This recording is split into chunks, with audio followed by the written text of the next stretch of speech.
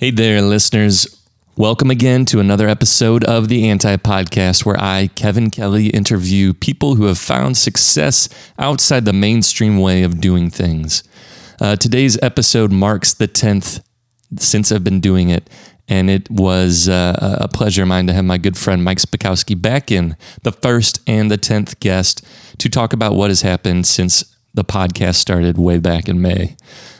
We get into kind of my feelings about doing interviews, the meaning behind doing a podcast, how I've enjoyed it or haven't enjoyed it, the amount of work that it takes. You know, we touched on a couple snippets, but we made it to 10, and that's kind of the big deal. I mean, not really, but, you know, it hasn't just drifted off into nothingness. The apathetic ability to put these out, or inability rather, has subsided. I'm enjoying it all the time, not focused on making money, just focusing on having curiosity and interesting people that I can interview. Some of you may remember, probably not, that I was going to have Mike back for the 11th podcast to kind of survey the 10 that I've done, but the 10th podcast that I've been sitting on since June or May of earlier this year, my the good friend of mine that I interviewed isn't really visible on the internet in any sort of way, and we touch on a lot of things that are very personal for him. And he didn't just want to put those out willy-nilly into the internet without having any sort of, control over his personality and his personal brand, I guess you'd say. He has a super interesting story, and I really hope to put it out someday because I do think that episode is basically the entire reason that I started up this podcast in the first place. His story is so interesting and so unique. I won't sell it anymore because it's not coming out anytime soon. But hopefully within the next 6 months or so, maybe a year, we'll eventually get that podcast out there because it is, simply put, the best one that I've done so far. And it's just, burning in my back pocket that I can't spin that one and publish it and show it to you guys. But that is how it is, and I respect his wishes, and I want him to feel comfortable about it before I put it out there. I'm in the process of getting the podcast into a better state constantly, refining the audio quality, refining how I interview people. I appreciate any sort of feedback, even if you don't regularly listen to podcasts. Anything that you think that you should or shouldn't tell me, just fire it my way. I'm always interested to hear things that you thought were interesting or boring or unnecessary or super necessary. We talked in this podcast a lot about design becoming a trade versus an art form. It's very interesting. We kind of dive into how the elements of design, things that were overlooked at one point, are now becoming focused on. One reference I make in this is that Virgil Abloh's IKEA receipt rug is kind of one of those situations. A lot of brands are now putting things that were formerly on the tag of a shirt onto the front of a shirt. And we kind of take a little look at that and analyze it a bit further. A friend of mine actually sent me a quote. This is from Eric Sucher over at Brute and Strube that really resonated with me. It's from Brian Eno. He said, "Whatever you now find weird, ugly, uncomfortable, and nasty about a new medium will surely become its signature. CD distortion, the jitteriness of digital video, the crap sound of 8-bit, all of these will be cherished and emulated as soon as they can be avoided. It's the sound of failure. So much modern art is the sound of things going out of control, of a medium pushing to its limits and breaking apart. The distorted guitar sound is the sound of something too loud for the medium supposed to carry it. The blues singer with the cracked voice, the sound of an emotional cry, too powerful for the throat that releases it. The excitement of grainy film, of bleached out black and white, is the excitement of witnessing events too momentous for the medium assigned to record them." Brian Eno, that was back in 1995. Something I think about a lot in terms of design and music and everything that I do. Is it need to sound crystal clear all the time, or should we hear the truck driving by outside when we're doing these podcasts? And I've come to feel that they have sort of a novel aspect to them. I'm doing these now out of my garage studio, or formerly a garage. Now it's my studio where I do client work and podcast recording. And I kind of like the aspects of it. Maybe there's a slight echo to this room that you might pick up on sometimes. And instead of trying to get it so perfectly sealed off and audio's leveled up to where you can hear it crisp as day, I like some of these artifacts slowly leaking into the sound of the podcast. And that quote is awesome. So thanks for that, Eric. Mike is back. Mike Spikowski, owner of Atomic Dust. He comes and we talk about a bunch of shit, just kind of joke around a little bit. It's really just kind of a check-in, not too long. I think it's about 90 minutes. We touch on a couple different things, especially on the local register. Tom Townsend of Rogers Townsend passing away, the St. Louis stories here and there, some other more lighthearted things that we've been experiencing this past year. It's a good time. I hope you enjoy it. This is episode 10 of the Anti-Podcast.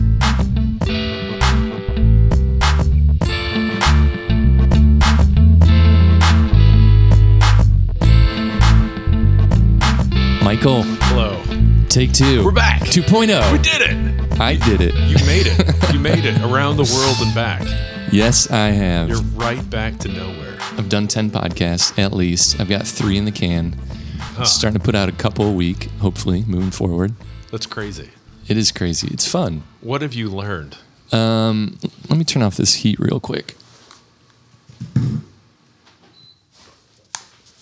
I have learned subtle things, like just refining how I communicate and how I verbalize thoughts. Thank God. Watch this. We cut?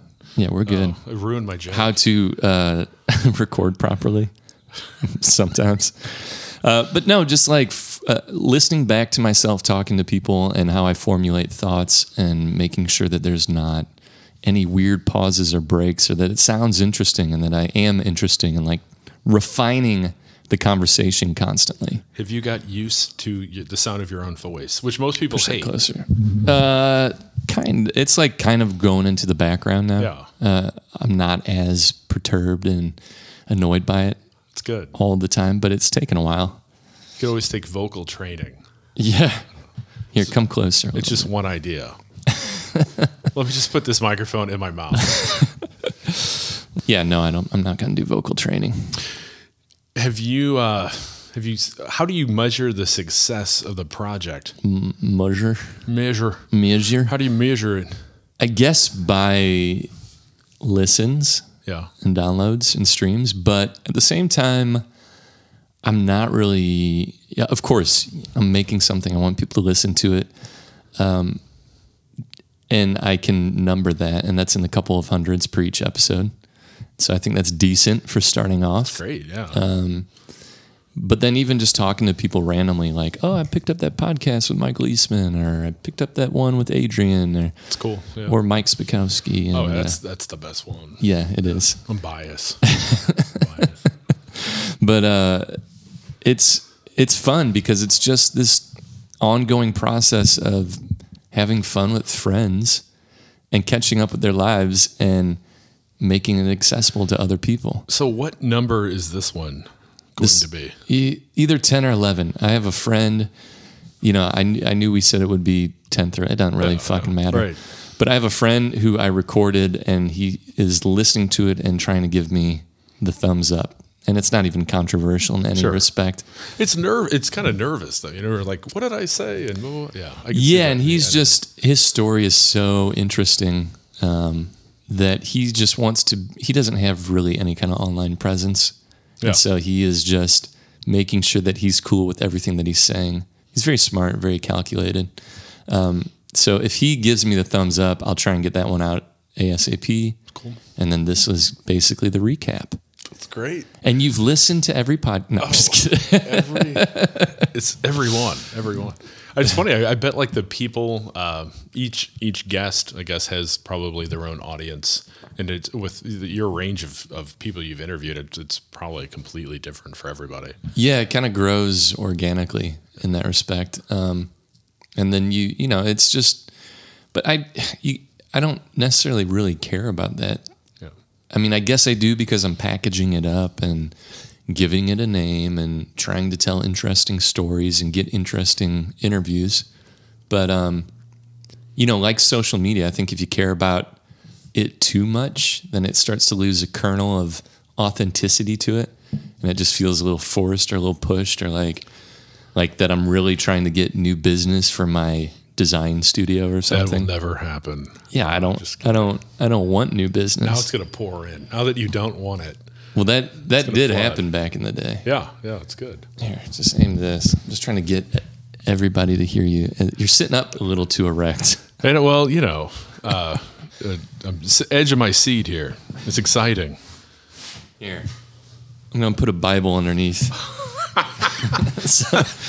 so we can hit your mouth hole. I'm literally like talking on top of a Bible. It feels weird. Very. I feel like I should be very honest.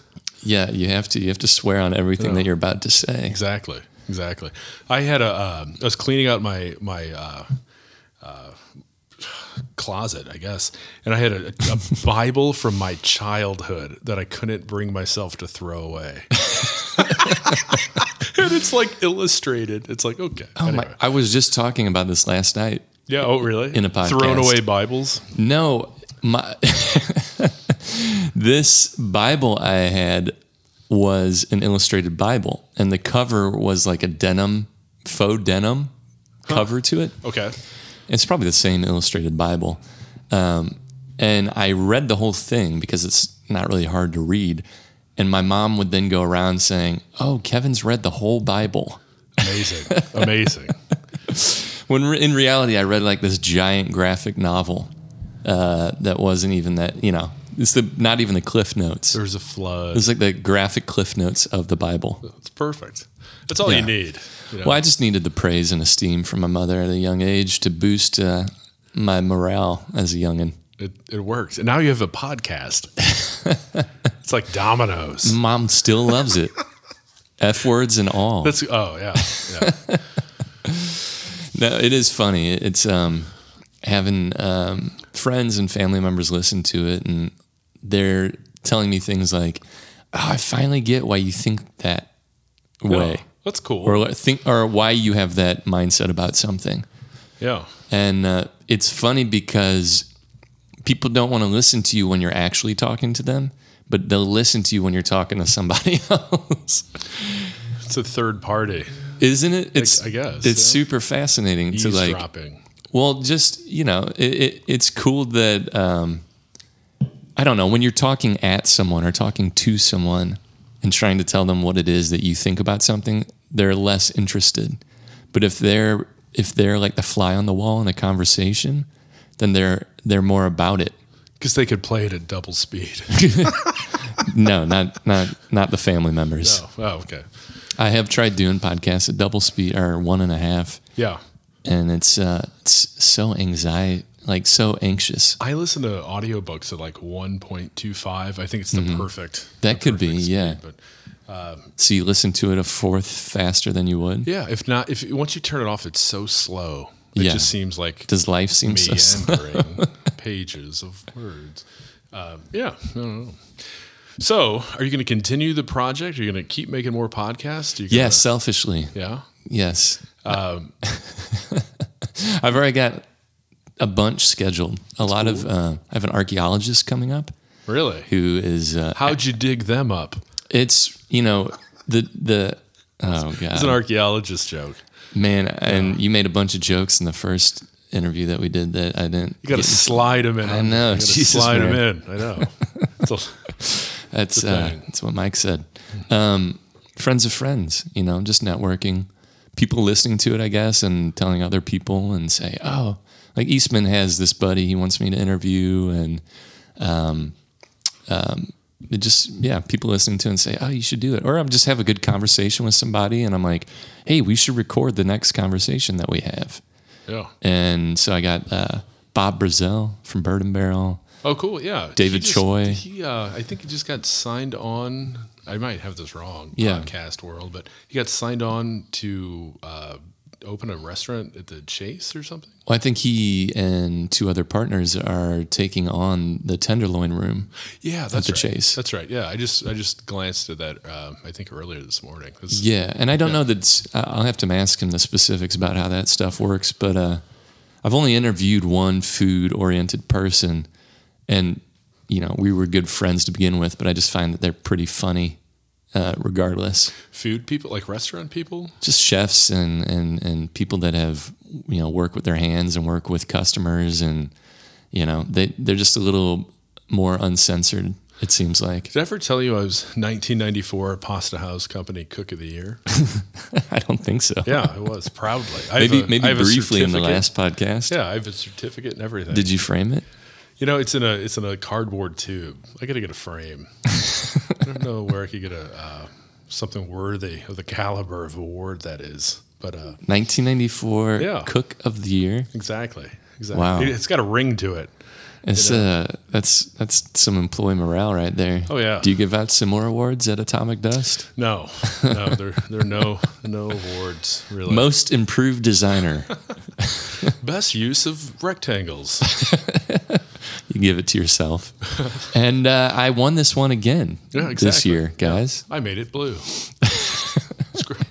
I just started watching The Office for the first time ever. Okay.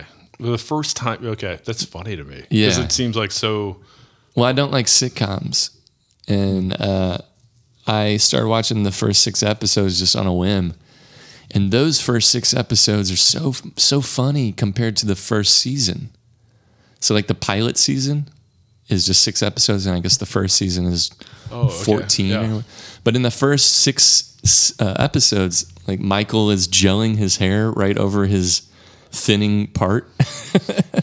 And the things he says are just so funny. And then I feel like it gets a little more network television in the first season.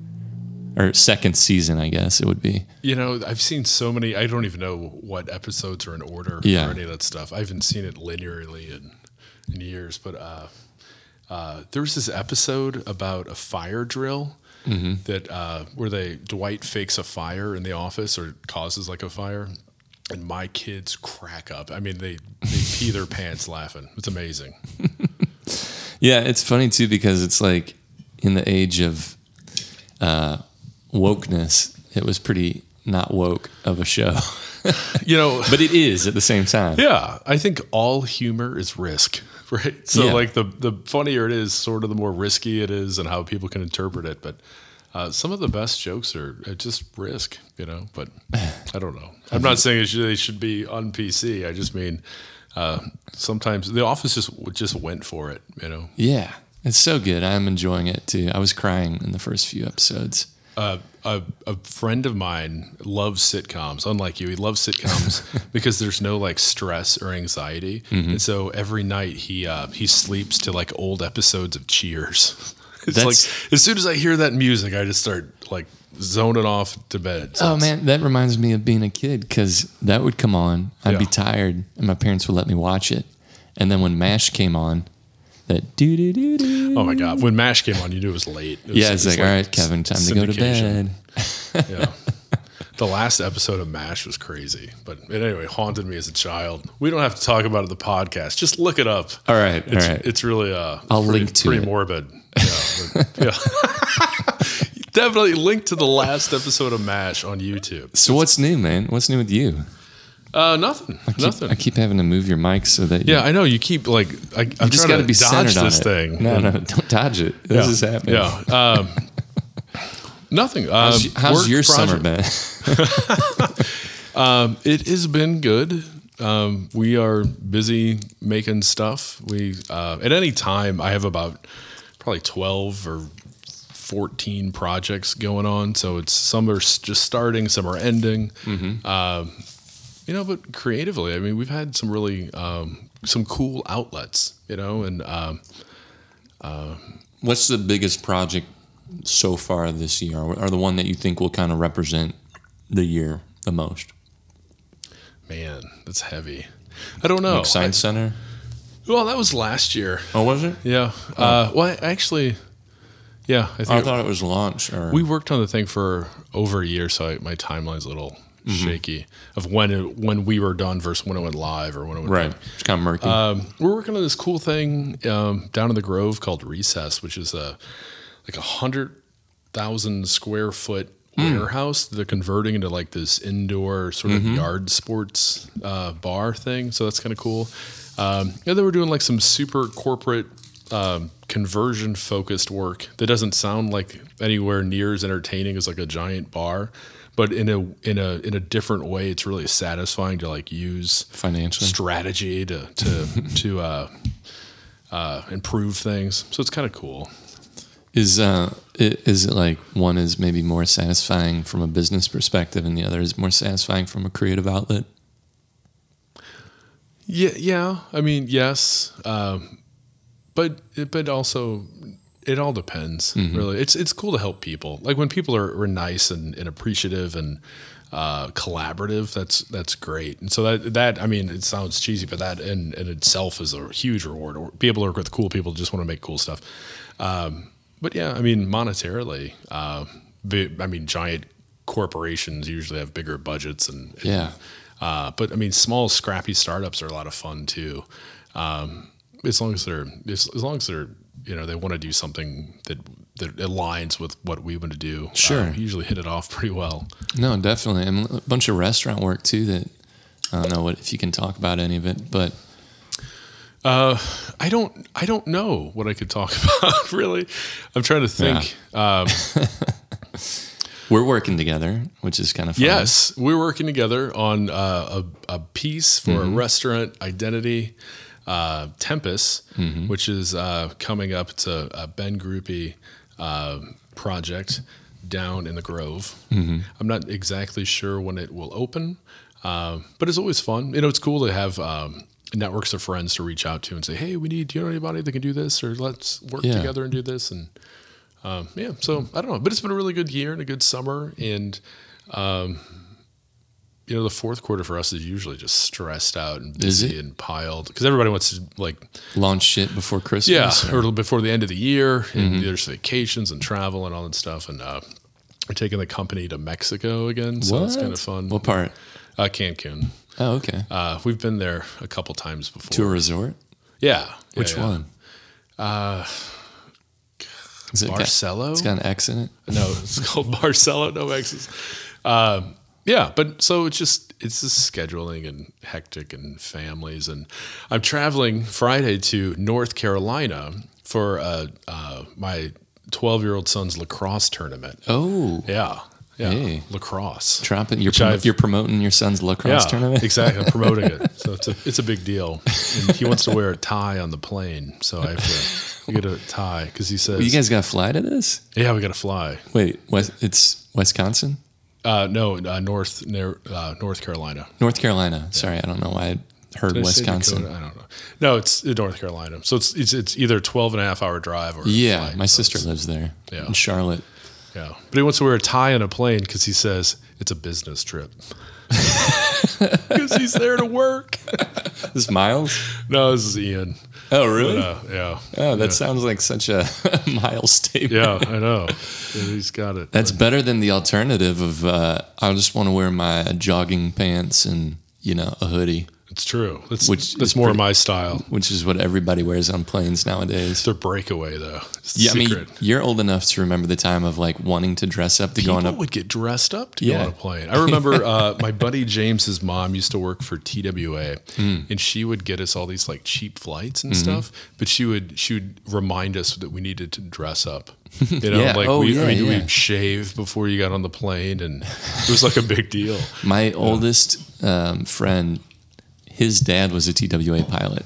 Oh yeah, and I think I want to have him on just like kind of talk about the glory days of doing TWA. Or the glory days of St. Louis. I mean, we used to have like businesses and stuff. And, we used to have a international hub airport. Yeah, I used to fly from St. Louis to London, and it was awesome. You did? Yeah. Oh yeah. For work? No, I went there for fun twice. Oh, okay. But yeah, it was like right from St. Louis to London. Yeah, dude. It's great, but it's kind of not anymore. Well, it's kind of becoming a hub for Southwest. Oh yeah, definitely. I think so. What the hell is going on with all the like privatization of the airport? Do you know? No, if it doesn't involve, I have no. It's out of my wheelhouse. It's out of my. I'll have to get Michael Allen on here. He could tell you. Lida Cruisen. Yeah, I got. Well, next, call her. Lida, what's up, girl? We'd love to get your opinion on air travel. Do you know her at all? No. I don't get invited around a lot. I don't either, but I've met her once on a ghost ride, bicycle ride. Oh, really? And this was probably, Did she like yell and say, "Get off my lawn"? She wasn't or? on the ride. Oh, okay. But we stopped at this bar in South City that is like in an old one-room house. I can't remember what it's called. It's like super South City. Okay. And on that ride and on many rides, every time there's a jukebox, I go in and I pick 2 songs. Okay. This is good. I can't wait. Peaches, Fuck the Pain Away. Okay. Do you know that song? I don't. But Fuck the link Pain to Away. it. We'll link to it. Fuck the Pain Away. No, It's a great song. And then Closer by Nine Inch Nails. Oh, you're playing the hits. Yeah. Yeah. Yeah. You know, just like probably the most shocking, outrageous songs that you could play on a jukebox. So we pull into this very tiny bar, and this was before the election or anything. She wasn't the mayor yet. And I walk straight in, and it's just a bunch of old, grumpy, blue-collar white people. I put on Peaches, the party gets started, the bicyclists come in, start dancing, and Lyda goes out.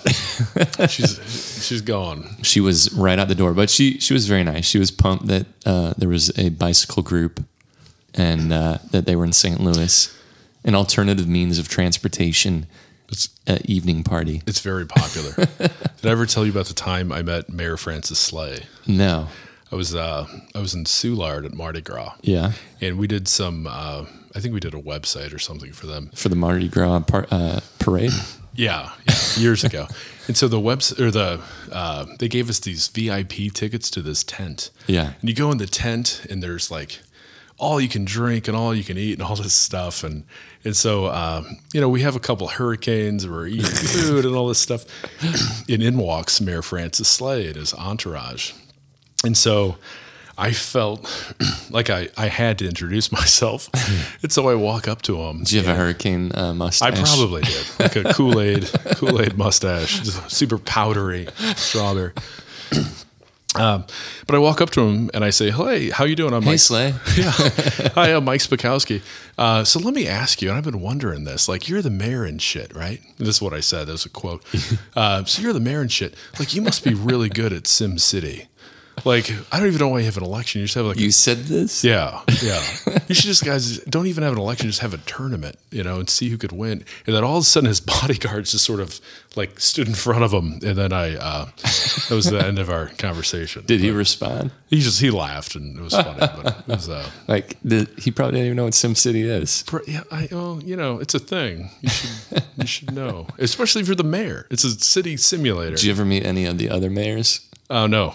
I met Shamel. Oh yeah. When I was in like 3rd grade. We're just talking about mayors we've met. Yeah. No big deal. Oh, Vince Shamel.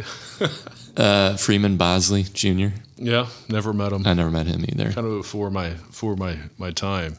Do you think you might be mayor someday? No, only in Sim City, possibly. Who do you although think? who knows? Yeah. Eric Toki. Toki. Let's see how this podcast goes. I think Eric Toki could be the next mayor. He could be the mayor. Yeah. Yeah. I don't think he'd do it though. Probably not. But he'd be great. Yeah, I think he's very friendly, and he kind of he's like the mini mayor of Midtown. He is. For sure. He needs a better like mayoral hat, because people. Mayor Oriole? Is that a word? I just made it up if it's not. Mayor Oriole? I don't know. But like something really commands mayoral mayorship. Mayoral. I think it is mayoral. Is it? Yeah. I don't know.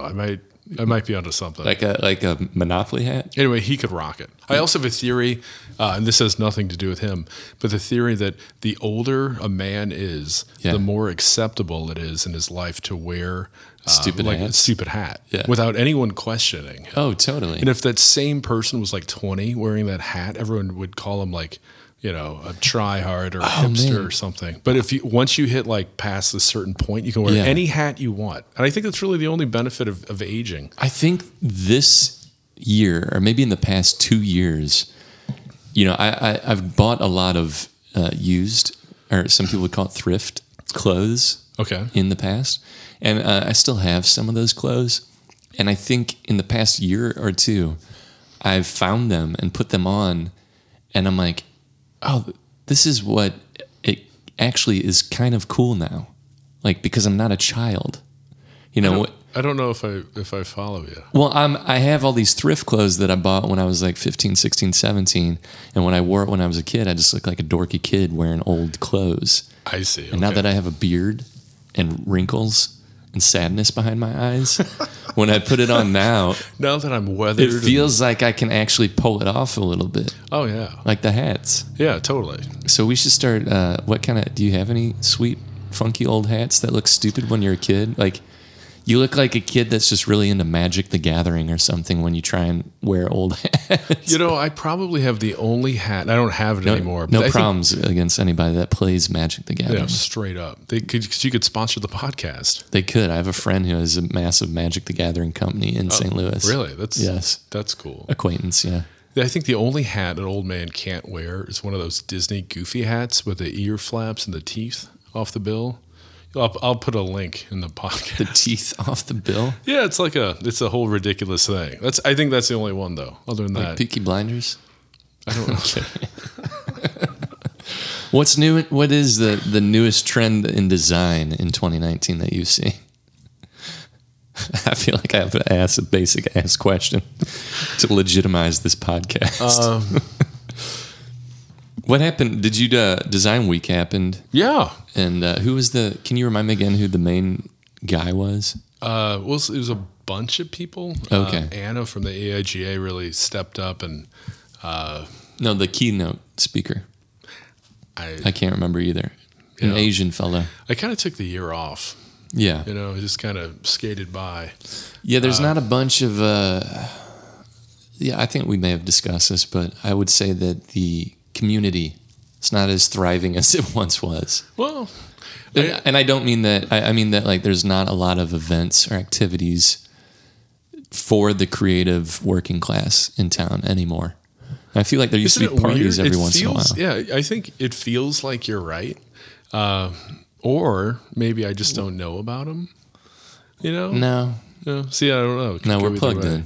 Maybe I'm just, I think it's a larger societal thing of maybe the younger people that are coming up just don't party.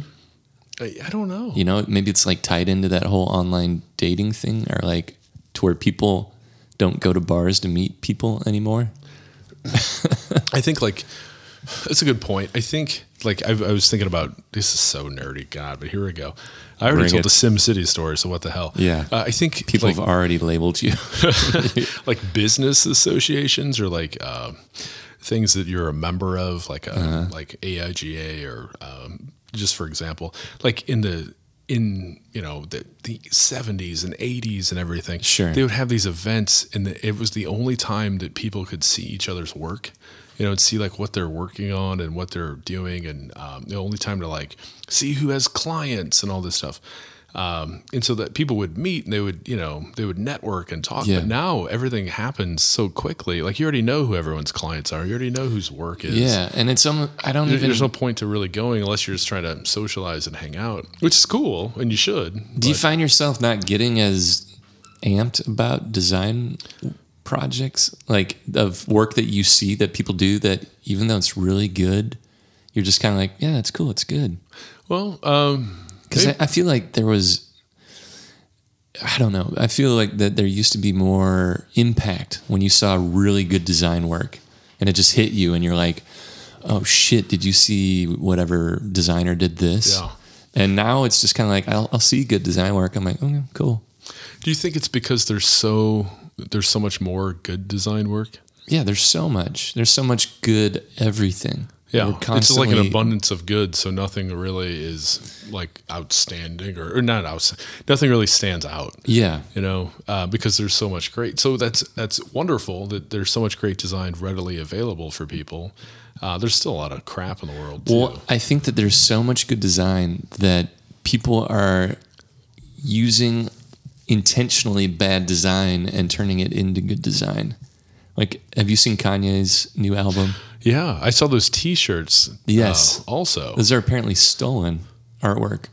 my friend Michael Franco told me from some artist on Instagram that they literally took the Instagram and blew it up, and it's pixelated on the print on the sweatshirt. So intentionally, intentionally kind of bad. Yeah, intentionally crappy, or just kind of, and even like the promotion was this bright RGB blue, right, with a text that almost like visually vibrated on it for the Jesus is King promotion. And it's historically bad, but like it's kind of becoming cool again. So that's so awesome. So if like beautiful aesthetic and sort of design as a pattern has kind of been established of what is acceptably good design. I'm using air quotes, everybody. Good design. Can you feel those? Yeah. So, but if that isn't, but if that's just blending in now, you see this wave of sort of street art and like streetwear and like grunge design that's sort of intentionally bad, or not intentionally unrefined. How about that? But that's what's getting all the attention. So it's interesting. But there's been a lot of work that contains like pretty much every major brand has made a shirt now that says this is Adidas or this is Nike. This is 100% like they're taking the tag information and making it the shirt design. And like Virgil Abloh just did this line with IKEA, and one of the rugs is an IKEA receipt. It's all super meta. Yeah, yeah. And self-referential. And like then now it's even, I went to an exhibit at Contemporary Art Museum, and the lady art, or the female artist, incorporated press check like color wheels and gradients into the artwork. Right. And so what would you even call that besides meta or self-referential design? Or I think that's been around. I don't know what you call it. I don't know if there's a specific thing. I think that's been around at least in my opinion, from like the early 90s. Yeah. I think it was like this sort of, you'll love this, sort of this anti link in the notes, but it's sort of this sort of anti-design thing. But if do you know, are you familiar with the Designers Republic? Oh, of course. Yeah. So those guys used to, with a K. Yeah. Used to do all kinds of crazy sort of expressive designs that was super like, consumery, but would literally say consume me, buy me, sure, and all these like really direct things, and they would like trademark everything and register everything and use every little sort of legal symbol to show authority, but also kind of mock it in the same breath. Yeah, it has been going on a long time. I mean, when I did my first anti logo, I had an upside down circle R. Yeah. All rights reserved. You know, just like little things like that to try and play with the overseen elements of design to make them design elements. Yeah. I think maybe we just discovered something on this podcast. Maybe. But I doubt it. But if ever, it's just the idea that if design's role is to stand out, that it always doesn't have to be aesthetically pleasing. It just has to stand out. Yeah. And it's of course time and place for what's appropriate, but it's like interesting. The pixelation apparel to me is saying, okay, everybody knows that artwork on a tee shouldn't be pixelated, but now that they know that, it's almost ironic that they're making pixelated art on the apparel. Yeah, and then everybody's like, hey, that's cool, because you're kind of it's very strange. I'm not doing a good job, but I'm trying to like definitely not trying to put some sort of handles on it so that I can understand it even a little bit better. Maybe we're just old. Yeah, that's true too. It's probably that's very true. One foot in the grave. Did you listen to that album? I did. Well, I haven't really dived in the album. So some of it I'm not feeling. Yeah, it's shit. I just I know people that love it and think it's the greatest thing ever. But probably just because it's Kanye. Yeah, but I'm a big Kanye fan. I am too. I just some of it seems like he's just making fun of. I think Kanye's really, well, hell, we're talking about Kanye. How did all this happen? But Because, I mean, he's really good at reinventing and staying relevant and getting people to talk about stuff, you know? Yeah. But I feel like this latest album is such a departure from everything that it's Sure. almost, it just feels like a setup. yeah, totally. You know, or, you know, maybe he just became deeply spiritual after having kids and married and settling down and becoming older and all that stuff. So maybe I'm just an asshole. No, you're not. It's, you know, I think that people just are able to talk about things more and more. Yeah. And again, Franco and I talk about this in a podcast that'll be following this one. But it's just that. That's meta. See what you did? Never Yeah, mind. I know. Never Shit. mind. It's a pixelated podcast. You just ruined my goddamn train of thought, Michael. Good. I miss the old Kanye. I'm just kidding. He's just having a conversion event like Bob Dylan, like Johnny Cash, like Elvis, like Bono, Yeah. Prince, and That's it's interesting. just more publicized and it's more at the cusp of everything because it's who he is. And it's just funny because I've been riffing on it and I call it Kanye West prosperity gospel music because he's aligning with like Joel Osteen. Like Joel Osteen's invited him to come to his church. Oh, wow. And it's just so funny. And if you look at the lyrics and if you look at some of the interviews that he's been having, he's really just addressing God as his own ego. It's almost interchangeable. Like, God wants me to succeed. He gave me this tax break and I got $32 million back. Isn't that great?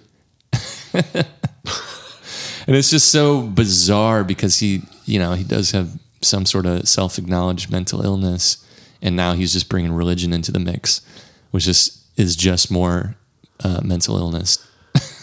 And yet, we're all sitting around talking about Kanye. Of course. And that's, what do they say? And his pixelated shirts. Good art asks questions. Yeah. You know? I think that's what's, I think it's I hate the term artist, but especially for musicians, but like if, you know, the role of an artist in a true sense is like kind of what Create conversation. Yeah, exactly. Yeah. And so he always pulls it off, you know. He does. And I don't know if it's genuine or whatever, but It's phased, you know, it's different phases. Yeah. And he just wears them on his sleeve. yeah, it is pixelated sleeve. On his pixelated sleeves. Well, it's great talking to you. Shortest podcast yet. No, but, you know, I have back, you know, this is supposed to be the summary of making it past the 10 podcast. Yeah, yeah. And Are you tired? no, I do get tired after doing one Yeah. because it's just a struggle to think. Like there's a lot of mental gymnastics that go on while you're hosting a podcast. Not necessarily with you. That's not also like a slight, but Do you find yourself a better conversationalist? Because before I thought you were terrible. well, thank you. No, not a better conversationalist, but maybe like a better interviewer. So like some people like, I love that you're cracking up at your own joke so hard. What a dick, ladies and gentlemen. It's so good. It's so good. No, like some conversations just roll. Like Yeah. I don't even have to think about them. And then like Eastman, the dude can just talk, and it's super interesting. And he's basically at a reflective period in his life anyways. Then there's other ones that I've had to where I kind of maybe have to facilitate it a little bit more. Yeah. And carry the conversation along. And I basically have to adopt the position of a listener. I'm like, is this interesting to listen to? So I know, you know, there's two mindsets I'm going through. When I'm talking to someone, I'm thinking about as a listener. And I'm trying to think about like, okay, what would a listener ask Mike Spakowski right now? Oh, God. And then there's times where I just don't have to think about shit. And that's when I think it's kind of like a flow state. Just going into the conversation and it's interesting for the sake of being interesting.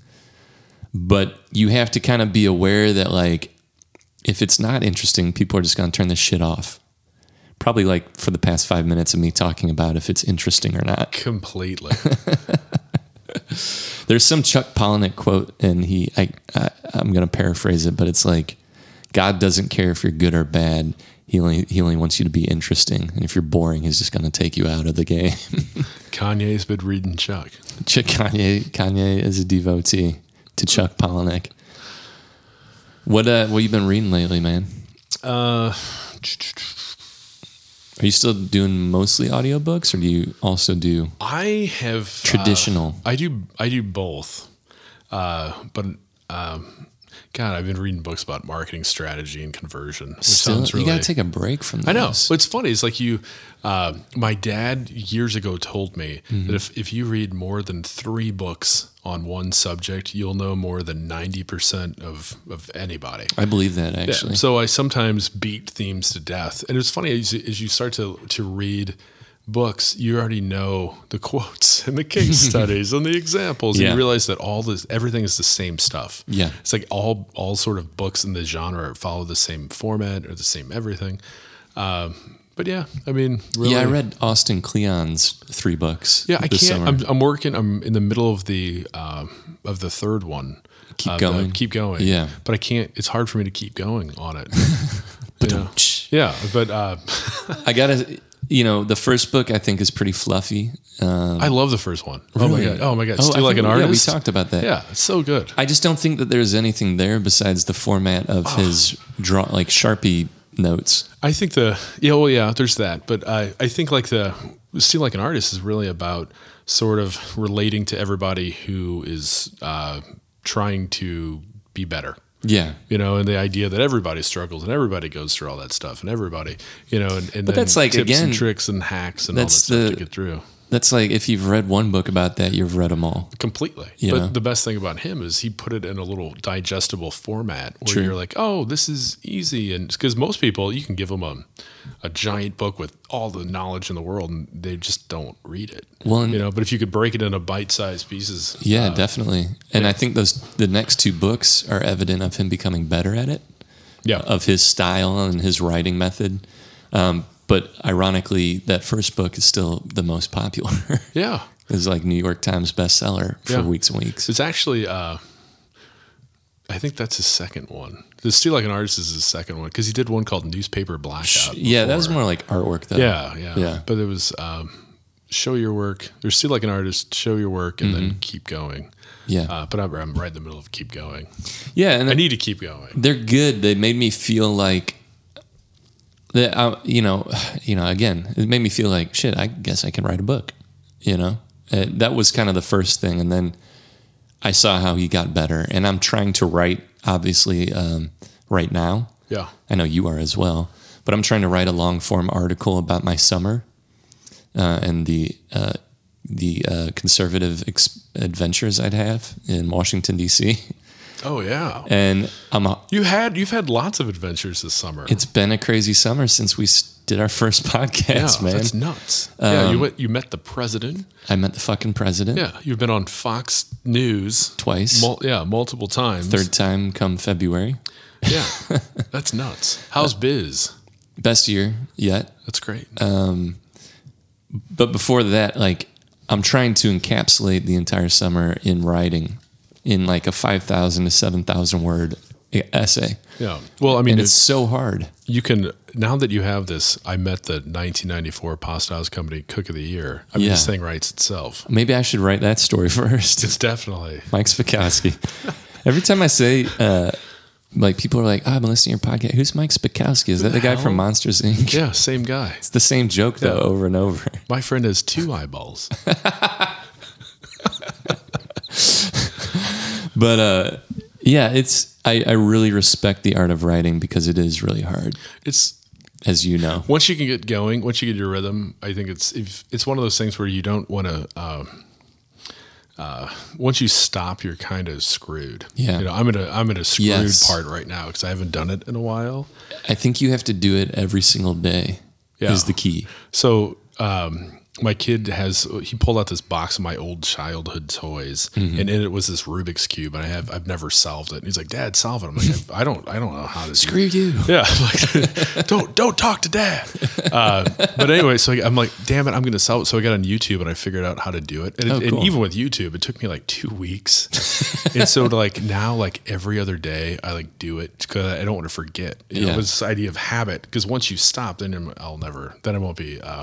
I won't have that magic trick anymore. But with writing, it's the same thing. Like I used to do it like all the time, and I slowed down, and now it's like a painful blank page grind. So that's why I just fill my time with podcasts now. That's the key to everything, man. Yeah.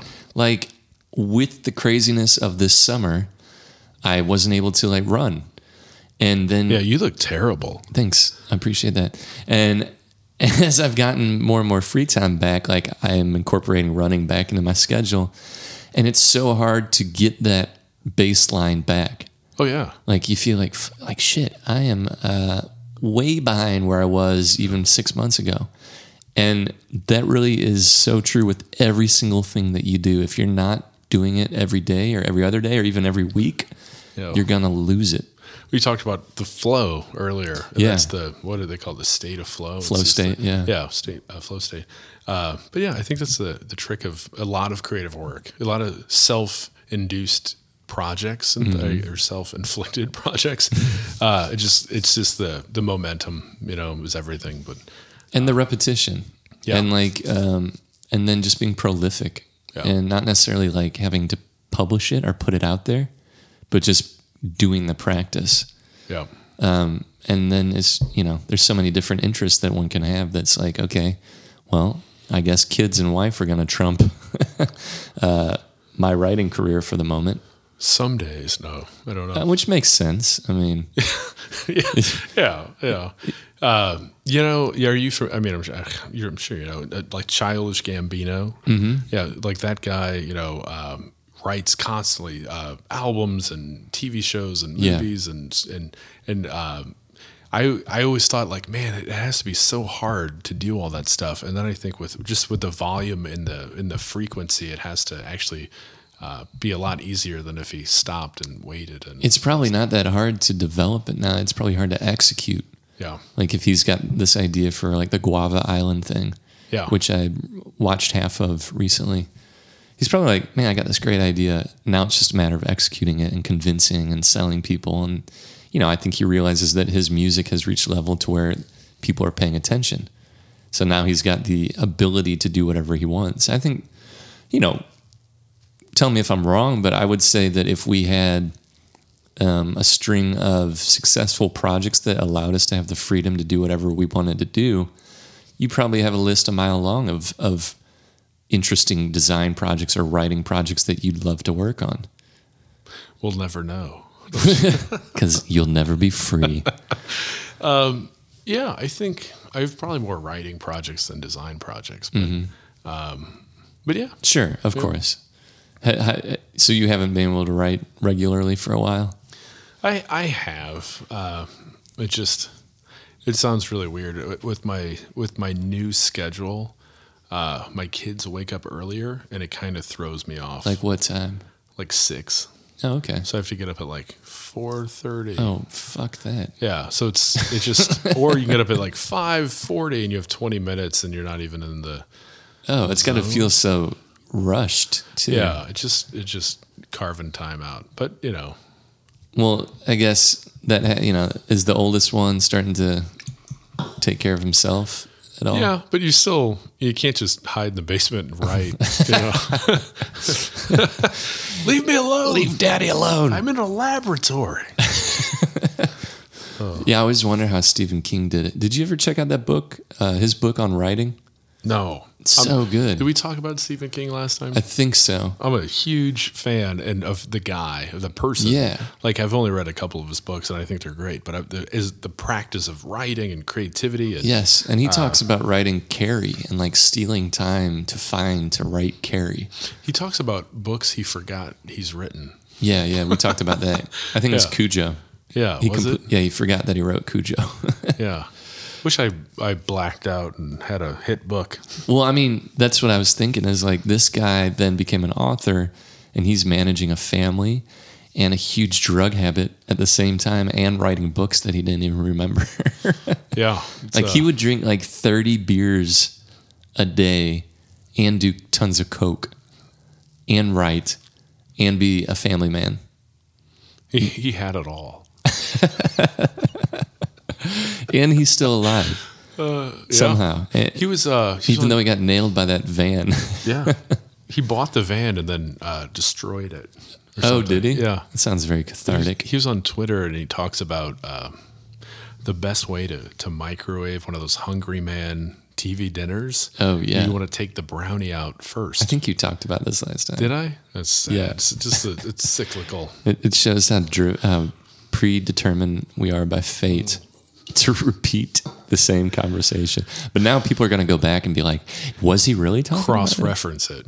Well, we talk so much that I don't know. Maybe it's just me remembering all the shit that you've said over the past 10 years. It's I feel bad for you then. You should. You should. No one should remember any of this stuff. No, he is an excellent author. I've been geeking out about these. Do you like horror movies or I mean, not really. writing like that? No. Oh man. I mean, I used to. I don't. Yeah, I just don't. I don't get into it anymore. The A24 film company, they make a bunch of independent films. Like the big one out right now is called Lighthouse, with Willem Dafoe and Robert Pattinson. They put out a bunch of movies that you've heard of before, but they're all like kind of weird and interesting. A lot of Shia LaBeouf movies.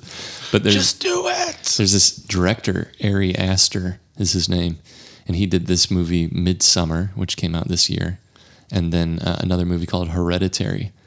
And these are the creepiest, most beautiful, most organized films that I've seen since Stanley Kubrick. Like, Really? they're so good, so jam-packed. I've been recommending them to everybody. Huh. Hereditary is really creepy. Like, scary movies don't scare me. Hereditary creeped me out quite a bit. Midsummer was just pretty funny and amazing and interesting and ridiculous and scary. But you should watch those, and we should have a report on them. Have you ever seen Creep Show? No. What is it? This is old 80s. It used to be on HBO. It's terrible. It wasn't even terrible. You're losing the millennials, Mike. I know. It's great. I think last time we started talking about Rick Moranis and shit, and now we're talking about Creep Show from the 80s. Creep Show's legit. It's legit. I'll put a link in the show notes. Shut up. I don't even know if people are reading or using the notes that I make. They're very thorough. They are, and honestly, they're for myself. But the big pain in the ass is that I have to go back and listen to the entire conversation. That sounds horrible. It's not horrible at this point, but I can see it getting horrible. If you did 3 in 3 days. And it's not like a passive listening. Like, I have to pay attention to whatever we're talking about and make notes about it. Yeah. Edit out things about mayors. No way. It's the juiciest shit we've talked about so far. That's funny. Have you designed anything lately? Have you made anything lately? Are you still working with clients? Yep. Yeah, here and there. Really just for money. Yeah.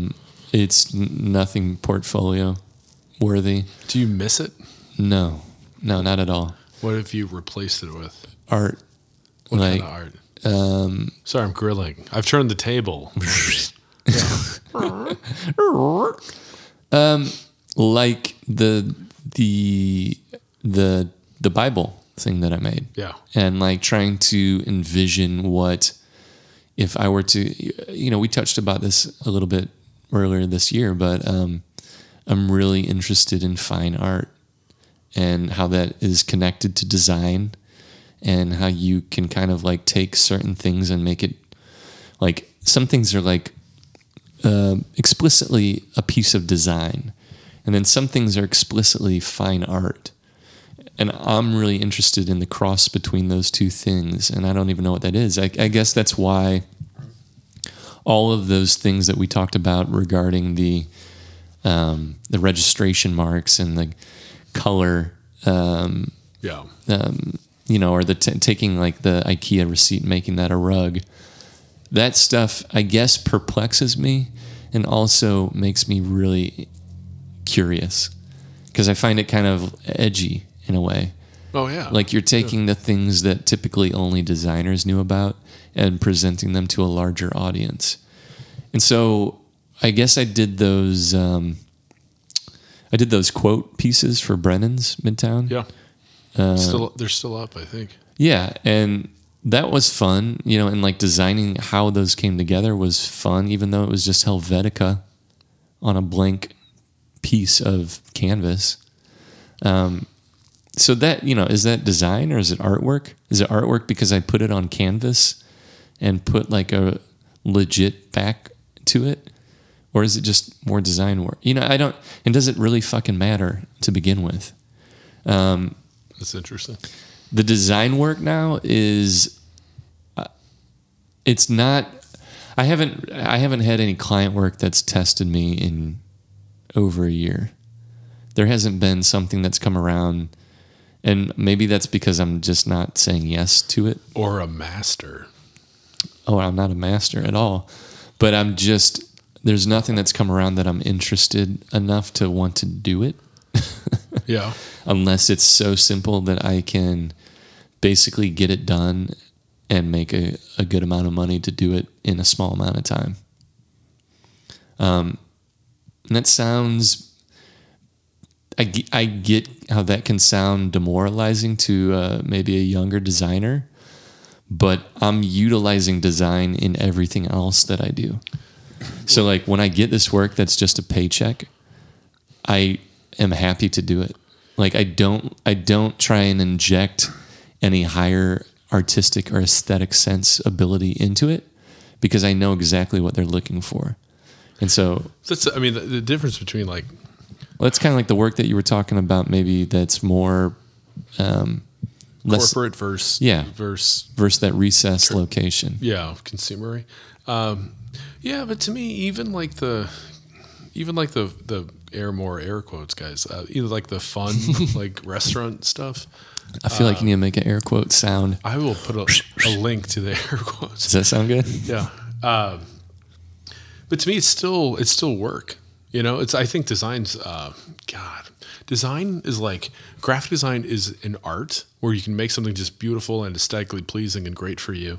But once you start to do it for clients and try to express their ideas to their audience, and it's a job. It's something you do for money, Yeah, and it can still be beautiful and meaningful, but it's not your expression anymore. It's your expression of their problem or their I think brand. The historicity of graphic design is interesting. Not a word. The historicity? Yeah, is that real? That's a word. Link to that.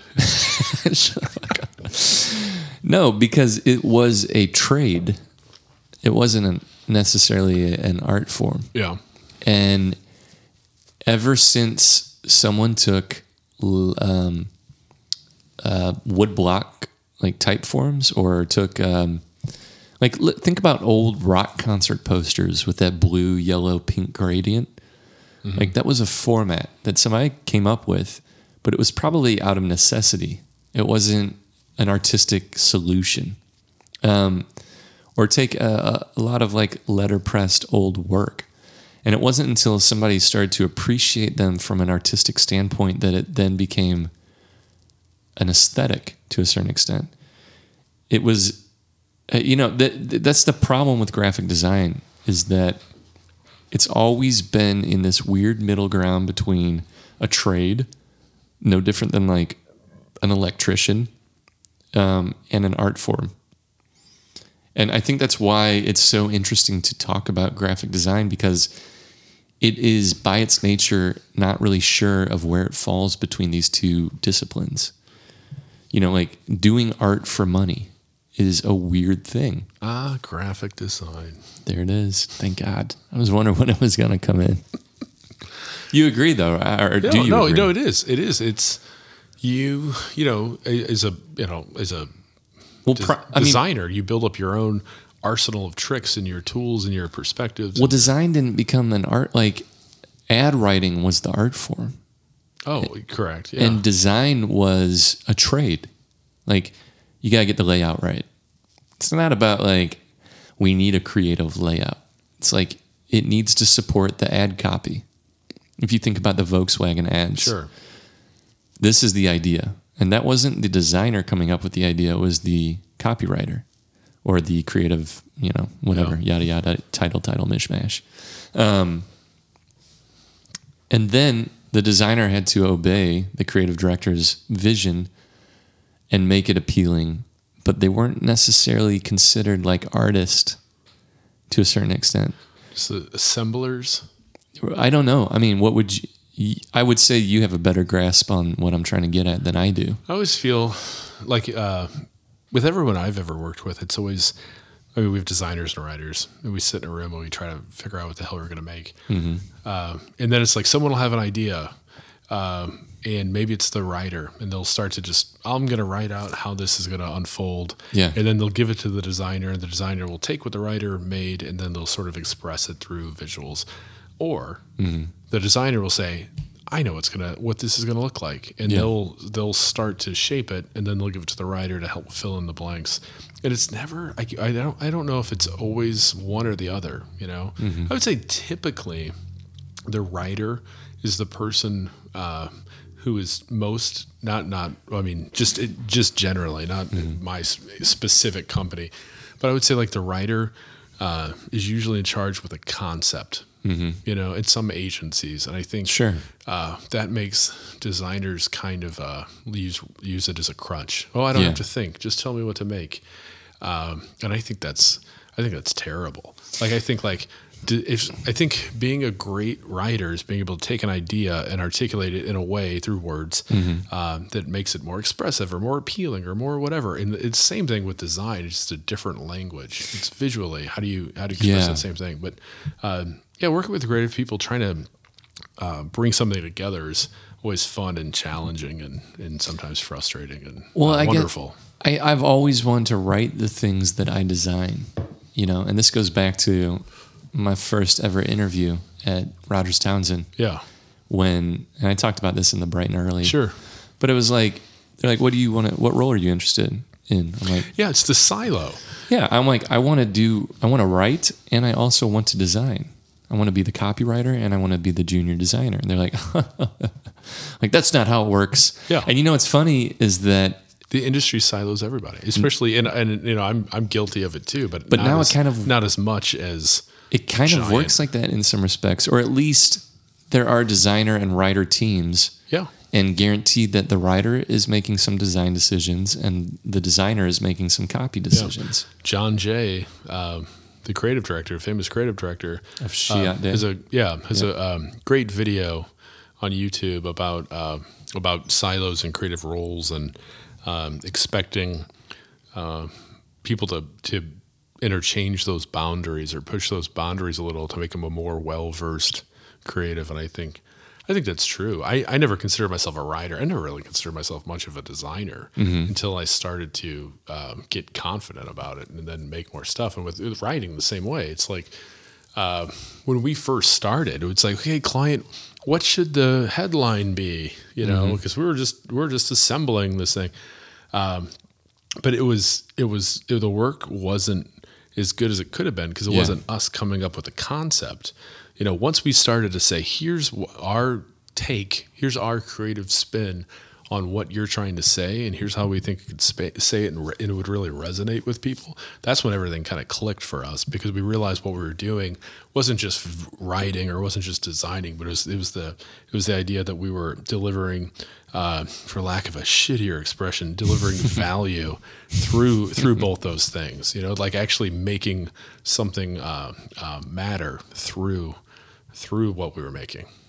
Oh, matter. What do you mean? Okay. Well, making the audience care about it. Yeah. Most audiences don't give a shit about anything, No, and it's interesting because it's like if you don't have, how many times have you just received a document of copy with no direction behind it? Yeah. And then within formatting copy, you become the creative director. You're saying, okay, well, I'm going to emphasize this and pull this out and make it 24 points and then make the body copy 12 points.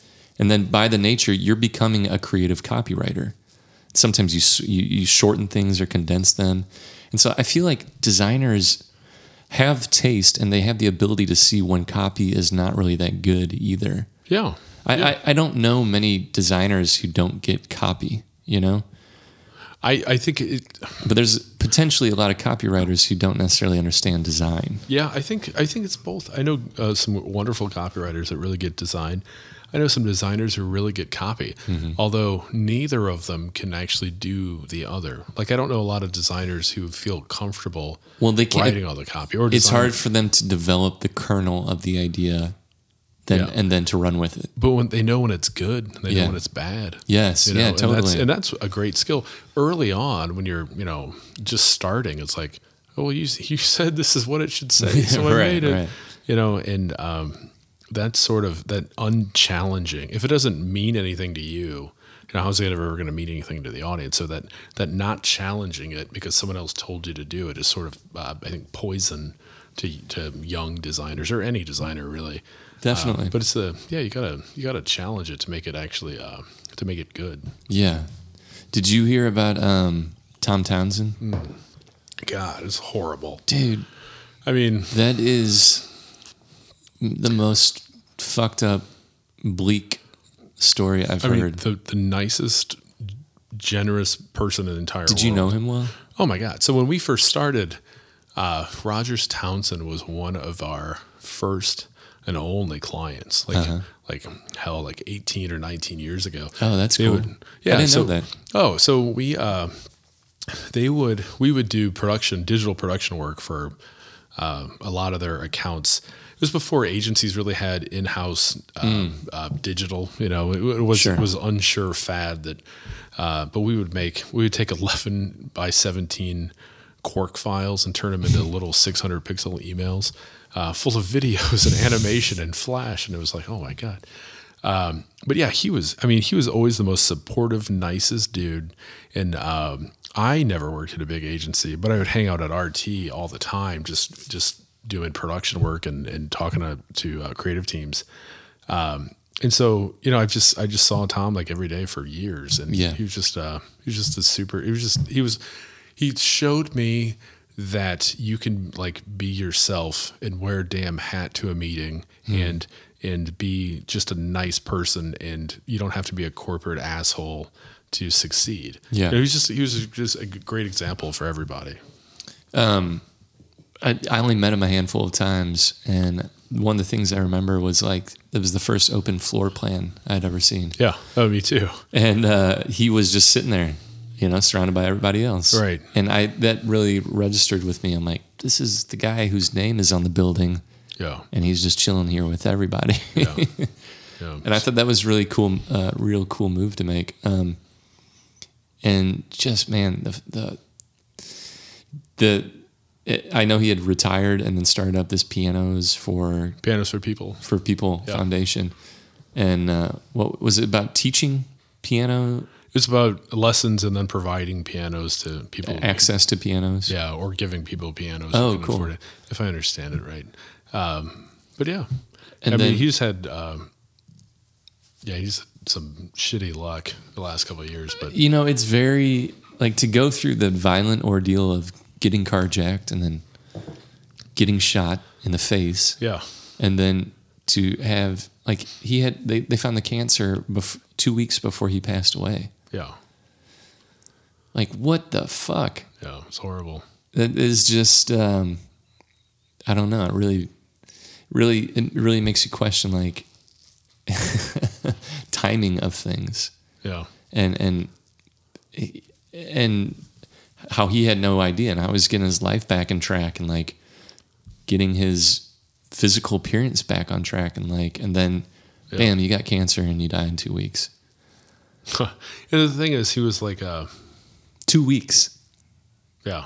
I mean, I don't even know what it was specifically, but like I don't either. I just remember reading the article, and to have something, to find out that you're gonna die in 2 weeks, like after you've just been putting up with the most difficult physical ailment you've ever had in your entire life, getting facial reconstruction surgery, and then yeah, he had the last couple of years. He's just really It's like a martyr almost. Yeah. I mean, It's what it feels like. yeah, the guy was, I thought very highly of him Yeah. through personally and professionally, but It's sad. yeah, it's hard to segue from that. So, Is Tim Rogers still active in Oh, the yeah. business? yeah, I bump into Tim every now and then. Okay. Again, when we were first starting, I remember the advice they gave us. What was it? It was like Tim would get us in a room and he would say, "Okay, guys, I know you're starting your agency and all this stuff, but I just want to tell you, like, don't go out and buy any stupid furniture. Just work from tables. It's no big deal. Don't blow all your money on this stuff." But he told us the story. Him and We're sitting at a table from a Yeah. agency It's perfect. that I paid like $40 for. It's great. I would have paid 42, But they probably paid 400 is what I'm saying. probably. Actually, I think it's just an IKEA table, but it's a nice one. I got it from Cannonball. Oh, good. Yeah, good. It's good. They're nice. Good tables too. Yeah. But yeah, they just gave the most practical advice, and they would tell stories of how when they first started, they would be in their house and they would invite the client. They would never invite the client over, but they told the client they could drive by, and they would, if they looked out at the house, they would wave out the window. And that was, yeah, it was just to show that they were there. But yeah, anyway, That's hilarious. Yeah. Wait, they couldn't stop by? Well, they didn't want them in the house, so they just waved to prove that they were there. But Oh, man, that's funny. That's because I feel like they're kind of like the granddaddies of the local advertising community, right? it was funny. I mean, I remember when they turned like 5 years old. I mean, not that when their agency turned 5, not them as people. But to me, they don't seem that old. But I guess I've gotten old too. So Well, it's I'm like, saying in that they both came from other companies. yeah, I think they came from Darcy. Mm-hmm. It's so St. Louis used to be a huge ad agency or a huge ad city because of Budweiser. If Yeah. I understand this right, and whoever's listening who's like, "That's bullshit," you're probably right. But I'm just going to try to tell it as I think. So I apologize, but St. Louis was a big ad city because of AB, and Darcy went under, and after that there was probably 10 little agencies that started. And then like some of those went under, so then 10 Yeah. agencies started from there. And, Zippitoni and yeah, it all just Shaw. kind of started all from Darcy. But I've met more people in my life that have told me that they used to work at Darcy, and then they say that they're the people that came up with like the Budweiser frogs. There are probably about 4 people have told me. Yeah, they came up with it. And maybe that's they're all in the funny that room, you and say maybe that it's actually, collaborative, because but- I have felt that as well. Yeah. I feel like isn't there Cool Swain or somebody? Yeah. Like I feel like they said that they came up with the frogs. Maybe they did. But then there's like I know what you mean. Like Yeah. It's a so many legend. people have claimed the frogs I know, out of all things. Like, I would have claimed Spuds McKenzie. or Budman. Yeah, Budman. When I was a kid, I used to have coasters of Budman. Really? I had like a giant, like, sleeve of them, like 300 of them. That's where Duff Man came from. Yeah, exactly. on Yeah. The Simpsons. Yeah. It's like a beer superhero for kids. It's perfect. It's perfect. You need to. Well, he was the answer to Joe Camel. Clearly, Oh, yeah. Well, I think he's probably before Joe Camel. I need to do a podcast with somebody that has good grasp on Anheuser-Busch history. Because I'm not the one. that's fine. But I find it endlessly fascinating. Like, to be one of the world's largest companies centered in St. Louis and just Yeah. making beer. Uh-huh. It's a fascinating story. I heard a story the other day that that August Busch wanted in St. Louis was going to have a baseball team. They were going to build a stadium, and they had this big like naming rights competition. Yeah. and it was well, gonna, they took Sportsman Park. yeah, but they were going to call it Budweiser Stadium. Yeah. And so they said, no, we don't want it affiliated with any kind of beer. Yeah. And so he, Bush, Yep. Bush bought it, calls it, Bush buys it, calls it Busch Stadium, and then he Makes the releases the beer. That's so bad. It's so funny. It's like, man, it's so And good. little did he know it would be the best beer in their portfolio. Someone told me recently that they're doing away with the Miller brand. Who's they? I don't know. No. No, that's what I heard. No, but I mean, who's the they that's doing away with Who them? owns Miller now? Miller. Maybe. I thought like Coors bought them or something. Miller Coors. Yeah. Yeah, Miller owns Coors. You know what? I don't know. No, there's just something I heard. Maybe it'll happen. There's no way. Maybe it won't. My cousin works. He made the switch from AB to Miller, and he worked as a rep, and then worked his way up through AB for years and years, and then 2 years ago started working for Miller, just because the perks are, I think, are a little bit better. Ever since when AB stopped being American owned, then it kind of went like, okay, we got to cut some cost on this shit. They sold AB? Oh, Michael. So yeah, aside from that, I that was some interesting stuff. Shout out to Tom Townsend, R.I.P. And it has been a crazy summer. Yeah. What was memorable about your summer? Going to the fucking White House. What was if you rank them? I mean, you were on the news, you're on the White House. I mean, I know that probably the whole experience was just surreal. Where'd you get that suit at? There's this website called Shinesty.com. I had seen them before, and I just knew that I wasn't original. I think there was some other baseball player that went to the White House and wore the exact same suit. But I had seen it and filed it away. How long did you have to think about it? Like, I'm going to the White House. I need that suit. Well, that's what this article is about. So it's like I only had 5 weeks to plan. And one of those weeks I was down at Black River Lodge. So I couldn't really do anything. So I had 3 weeks. Shouts out I had to Black River Shout Lodge. out to Black River Lodge. Pork chop night. With ranch dressing. Only the real people know.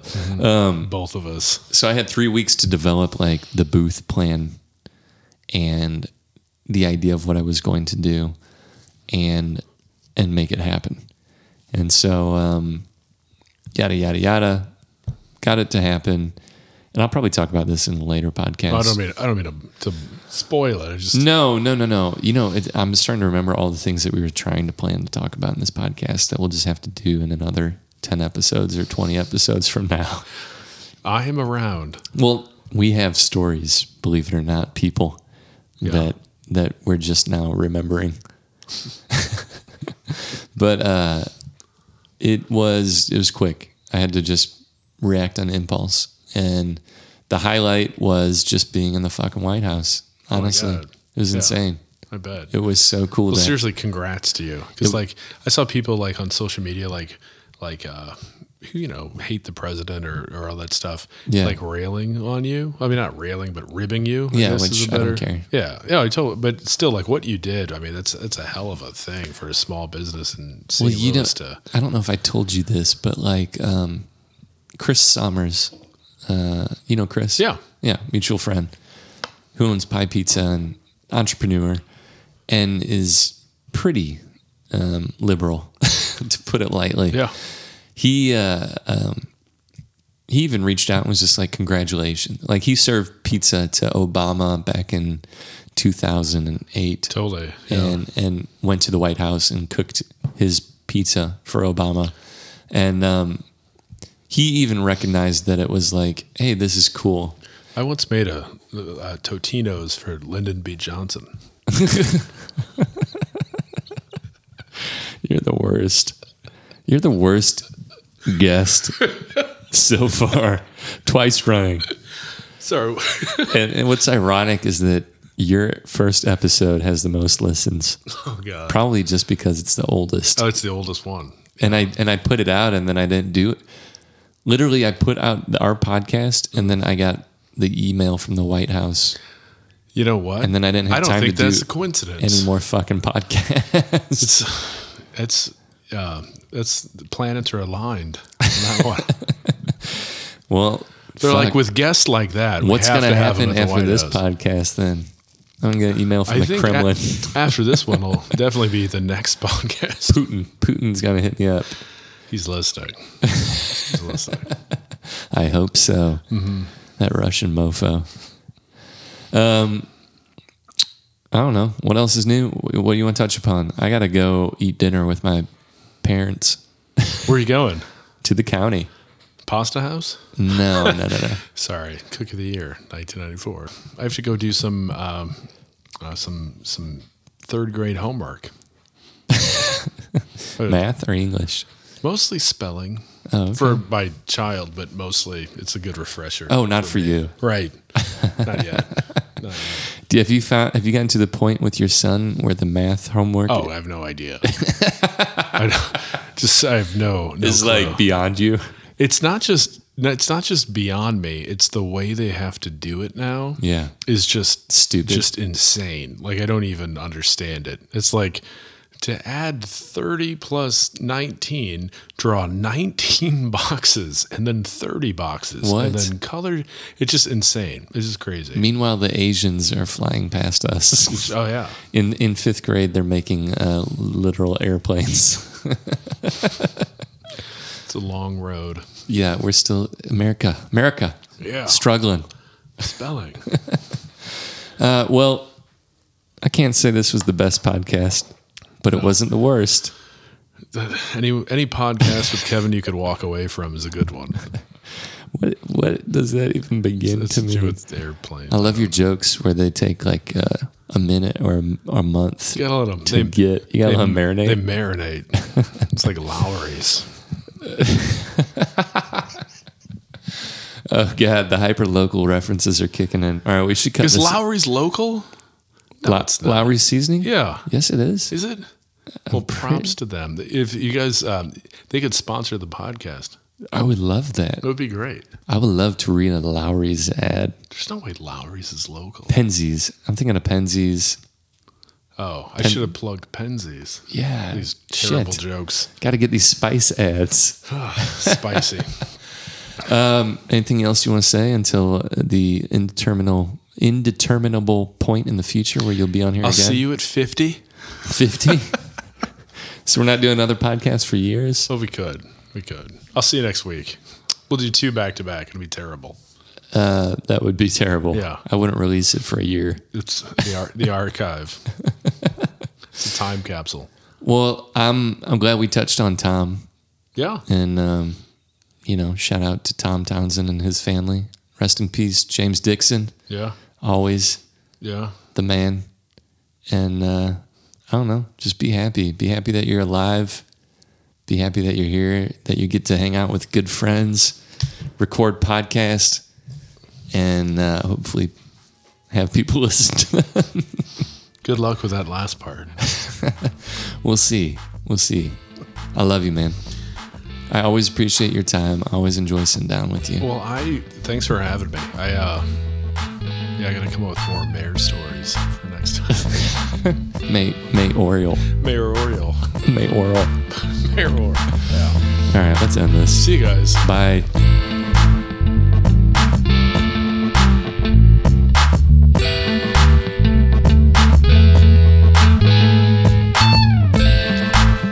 Graphic design with Mike Spakowski. Always a pleasure to talk to him. We touched on the DC trip a bit at the end, and I am trying to get this article written.